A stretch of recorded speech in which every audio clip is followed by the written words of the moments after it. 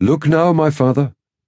There on the plain far away is a place of the white men. It is called Stanga.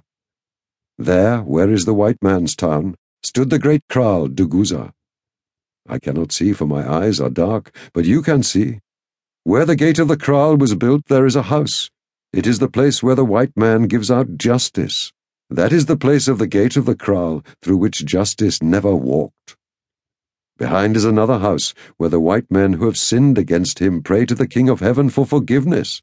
There, on that spot, have I seen many a one who had done no wrong pray to a king of men for mercy. But I have never seen but one who found it. Oh, the words of Chaka have come true. I will tell them to you presently, my father. The white man holds the land. He goes to and fro about his business of peace, where impis ran forth to kill. His children laugh and gather flowers where men died in blood by hundreds. They bathe in the waters of the Imbozamo, where once the crocodiles were fed daily with human flesh. His young men woo the maidens where other maids have kissed the assegai. It is changed. Nothing is the same.